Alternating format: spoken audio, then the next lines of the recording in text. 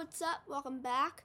So, something recently happened that I think is really cool, and I haven't really spoken about it on my Instagram. I have, and that's at Harley Jay Loves Music. But I want to talk about why writing and publishing your own book is amazing, and how you can learn so much from it. And I just need to jump right into it. First off, this book is called Harley Jay, Success in the World. Well, Harley Jay is the author. Success in the World, actually, the title of the book.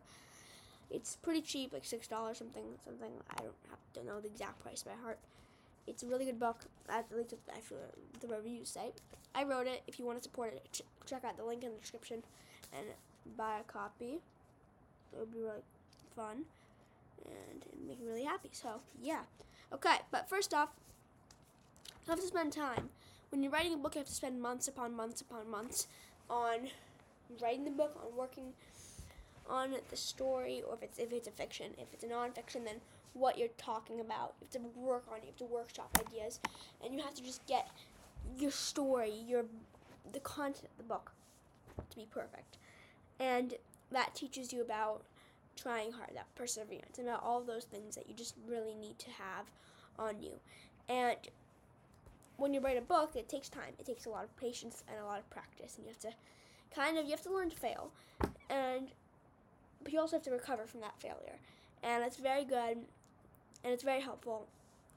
And I think for me, I learned a lot from writing a book. So yeah, write your own book. It should be pretty nice. It's an easy process. You usually just gotta write your book.